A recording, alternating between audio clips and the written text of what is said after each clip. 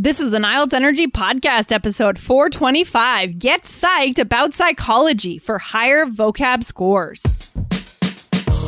You are listening to the IELTS Energy Podcast from All Ears English. We believe in connection, not perfection, and we're here to show you how to get the score that you need on your next IELTS exam. Find out why our strategies are the most powerful in the IELTS world and get your free video masterclass at allearsenglish.com/INSIDER. Now, let's get to the show. Today you'll learn fascinating terms related to psychology and explore themes that could be seen anywhere on IELTS' toughest tests.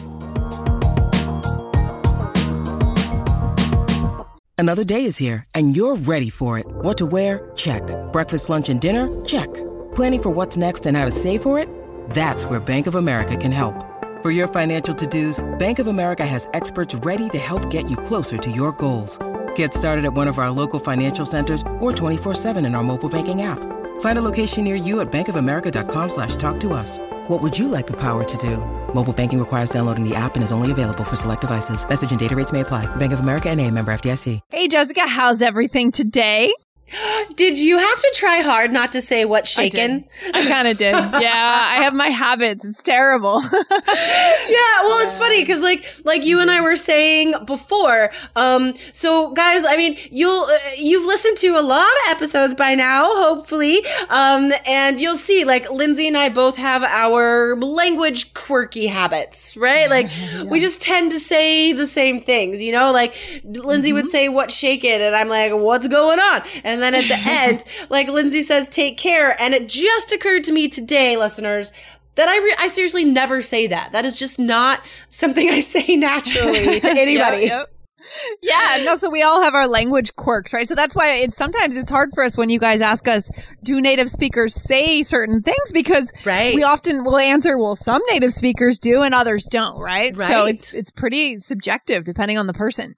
Oh, totally. And with the amount of exposure you and I have to all different varieties of English, I think that has had a big impact on how I express myself and communicate, just because of the input, right? Because we're always talking about, guys, like, you need to expose yourself to English. You just need to dive into these native speaker medias, I guess would be better. Yeah.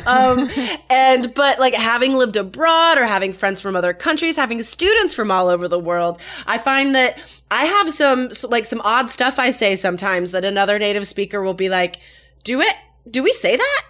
Really? Like, right. It's so interesting. I mean, that's why, again, as we say, language is a creative process, right? We can put a little creativity into it if we want to. Totally. It's spontaneous, it's creative, it's exciting, and that's why it causes a bit of anxiety as well. So that's why Lindsay and I are here to help you guys. So another thing that causes anxiety is being faced with topics on IELTS that not only are they probably unfamiliar, but they are associated with very specific vocabulary that you guys aren't gonna know, most likely. So like, science it was so broad, right? But candidates are always worried about getting a reading passage about science, maybe listening section 4, maybe a task 2 question or a speaking part 3 question. This topic could pop up obviously anywhere, but we're gonna take the we're gonna narrow this down into still a broad field of psychology, which is fascinating. Yeah, and this is especially important to do an episode on because I feel like in certain cultures around the world, it might be a less talked about topic. For sure. You know? Yeah, definitely. I think that things like therapy or even like different conditions of the mind are, I think, more taboo or just not talked about nearly as much. And so that could be kind of a liability, guys. If you do get a question about psychology, you want to have these terms ready. That's true. That's so true. For example, like one of the terms we're going to talk about today is ADD or ADHD. And for Lindsay and I, this term is very common. I mean, like frustratingly common, I could say. Maybe we'll talk about that. But this is a thing that is so prevalent here. And I highly doubt that it's a thing that is common in other places. So no, that's a really good point.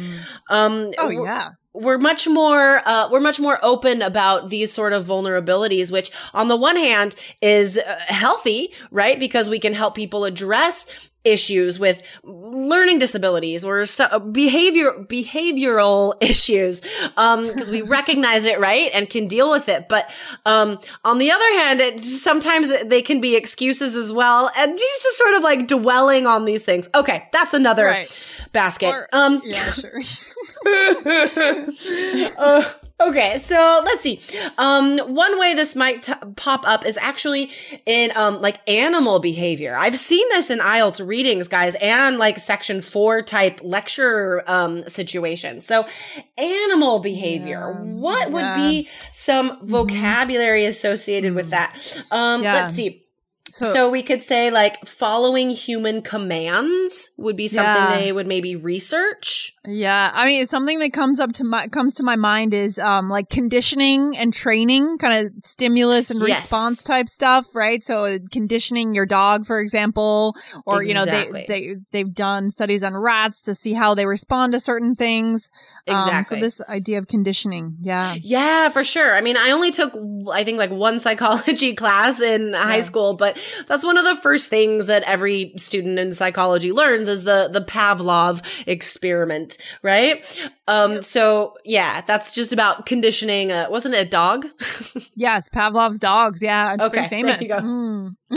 And then just as I'm thinking of scientist names that you guys should know because they are so widely utilized and could easily pop up on the exam, you should be familiar with first Pavlov, and then what is that, Lindsay? You're going to know this. Maslow's hierarchy of needs, sure. Yeah. Right? Yep. So that's also sort of a basic tenet of psychology that, guys, I would not be surprised at all if this comes up in a reading. So if you're already familiar, maybe you're familiar in your first language, but in English you're not. So these are definitely concepts that you should review in English. Just Wikipedia these things. Yeah, I mean, that's why most universities in the US, at least in liberal arts, do require like Psych 101. I feel like many of them do, because again, this is in our cultural conversation, this term Maslow's hierarchy of needs. It's a basic kind of thing that we kind of need to know in society, right? Yeah, true. So that might not be the case for our listeners here. Who knows? Maybe it is. Maybe it's not. Yeah, who knows? I'm guessing no in a lot of places, but it you know, guys, to be honest, like for real, the Maslow's hierarchy of needs, that has popped up in conversations I've had like a lot. Just in the past week, like these ideas we discuss a lot, like self-improvement, and we way overanalyze ourselves over here, guys. And that's like something that comes up. Okay. So that's the one branch, let's say, on the IELTS tree of psychology. And then another one would be, learning styles. This totally comes up. Yeah. And again, these are all kind of linked to different researchers who have come out with theories, but this idea that we want to think about how people learn best, right? This is used a lot when you talk about education for kids and adults. Yep. Yeah, exactly. Totally. And this vocabulary, guys, fantastic. You guys could use this in your speaking and writing for sure. We know education comes up. We already said psychology comes up. So, let's just talk through a few terms here. So learning styles, my favorite, because it's the fanciest word, is kinesthetic. Guys, as we're going through a lot of really advanced terms today, come back to the blog at IELTS.allearsenglish.com. Search for episode 425. Okay. These terms will be there. So kinesthetic. Kinesthetic means you learn by experiencing. You learn by doing, like body movement. Yep, exactly. So that's how your body encodes memories, is through actually doing the thing and physically moving with the thing that you're learning. I love that. Yeah. Yeah. And it's something that, just a connected idea you guys could speak or write about. This isn't a learning style that is included in a lot of curriculum. So some people who don't do well in school, perhaps it's because they're of a sort of non-traditional learning style. So that's, that's an idea you guys could definitely explore on the exam. Exactly. I think a lot of our, schools, our universities are geared towards, I suppose, verbal learners or auditory learners, right? Like either learning by talking about it or hearing it. And that's hard for some people. I mean, some people need to be learn things visually, right? So we've just dropped 3 words, like visual learner, verbal learner, and auditory learner. Hello, awesome IELTS candidates. If you are ready to get into the course guaranteed to raise your scores, just like we did for Andresa, who got a 7.5 in listening, 8 in reading, 7.5 in writing, and an 8.5 in speaking using our strategies. Check out our course now. Go to allearsenglish.com/KEYS.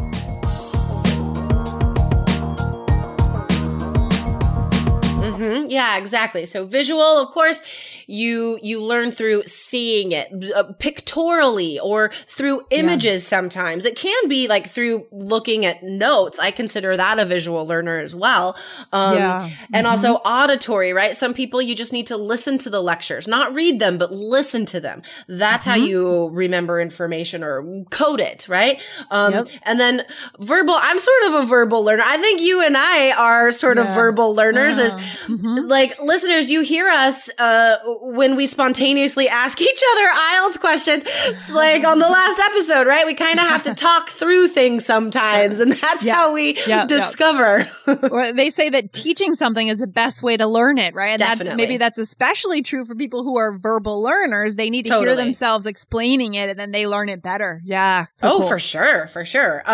So just 2 more learning styles here, guys. And guys, I know this is a really specific sort of topic, but this could be applied in so many places. Okay, so 2 more here. The first is spatial, a spatial learner. So this is interesting to me. That's not something that comes up a lot, but spatial ability comes up a lot though, right? Being able to conceive of distances and locations well, right? Like my spatial reasoning and my spatial ability is not good.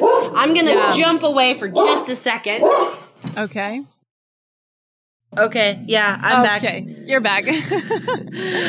Sorry. Right. Okay. Oh, that's okay. So I think that a spatial learner is likely to be like someone who's maybe an architect, for example. They understand spaces, or even a good tennis player would probably be a good spatial learner. They think spatially because they understand angles and how to work the court, That's true. And I guess a lot of athletes would need this ability, right? Yes. That the spatial perception. And so the next one would be tactile. I love this word as well. Yeah, that's a good one. So to touch, right? Some people need to learn by actually interacting physically with the thing that they're learning, to touch it, right?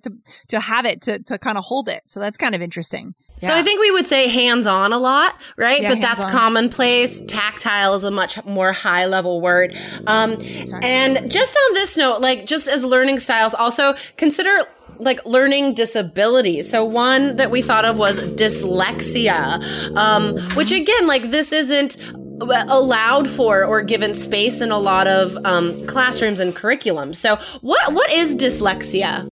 Well, it's a condition, a learning disability where people get confused with like orders of letters and orders of words when they read, I believe. And it also tends to be like a lot of entrepreneurs tend to be dyslexic. Really? It's really interesting. If you study like some of the top entrepreneurs in the world, there are some of them, not all of them, but there's a trend. You see a lot of people who are dyslexic because they've had to find like different ways to compensate for that. Yeah, very interesting. Interesting. Oh my gosh, I love that idea. Like I want to research this. I love connections like that. Okay. Yeah. Just one more branch here, guys, as far as behavioral psychology, or more specifically, behavioral disorders, right? So what are some examples that we might see?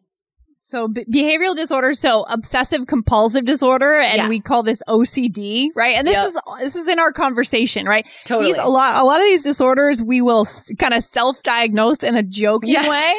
You're like, oh my gosh, I'm so OCD, I had to check for my keys 3 times, right? Of course we're not, but we kind of use that in the cultural conversation, right? Completely. This has become slang at this point. For sure. Yeah.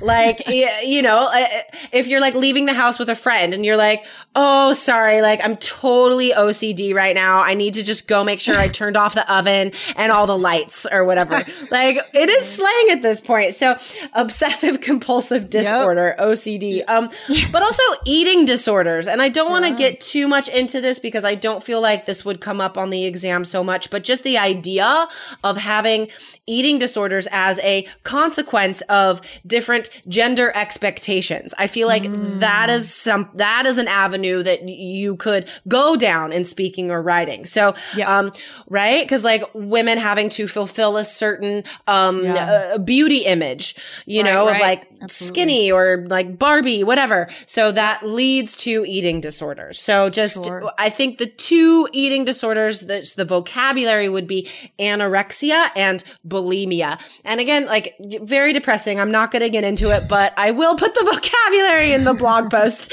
But these are helpful. I mean, this may not be in your conversation, guys, in your culture, but I mean, not so much this one, but some of the other ones you're hearing today, you could really use them in a lot of places. So very cool. For sure. And then the last 2, but I feel like it's kind of the same thing. We used to say ADD, attention deficit disorder, and now it's ADHD. Which is what is the H? It's hyperactivity, attention deficit hyperactivity disorder. Yeah, very interesting. Very interesting. This is, I really encourage you guys to do some research on this. This has become a cultural phenomenon, I feel like, for Americans. So, form your own opinions, but it does exist to some extent for sure. It's not totally made up. It is, you know, a psychological, disorder. But so this has to do also with, like, learning challenges and learning disabilities. ADD is part of that. Yeah. And this is another one of the ones that we tend to like joke around with our friends and self-diagnose, right? So your friend could say to you, oh my gosh, I think you have ADHD. You're constantly checking your phone. You can't vote, you know, and kind of poking fun of the person, but actually people do get diagnosed by with this professionally by going in and taking tests and stuff, right? Yeah, it's a for real thing for sure, just like obsessive compulsive disorder. But as you said, like it's such a part of our culture that it's not, I wouldn't say it's cliche yet, but it is a definite idiom. Like it is something we say all the time. Like, you know, even if I'm just tired, you know, and I'm having difficulty focusing, and I'm in a conversation and I totally missed what the person said. I was like, I'm sorry, I'm totally ADD today. Like, what did you say? Or so really useful, not only on IELTS, but in real life, guys. So good. So good. So guys, again, don't just fast forward through this episode. You know, this is one of the episodes that you can apply broadly, right? You can take these words and apply them broadly to really make that difference with your vocabulary score on writing and speaking. You know? Oh, definitely. For sure.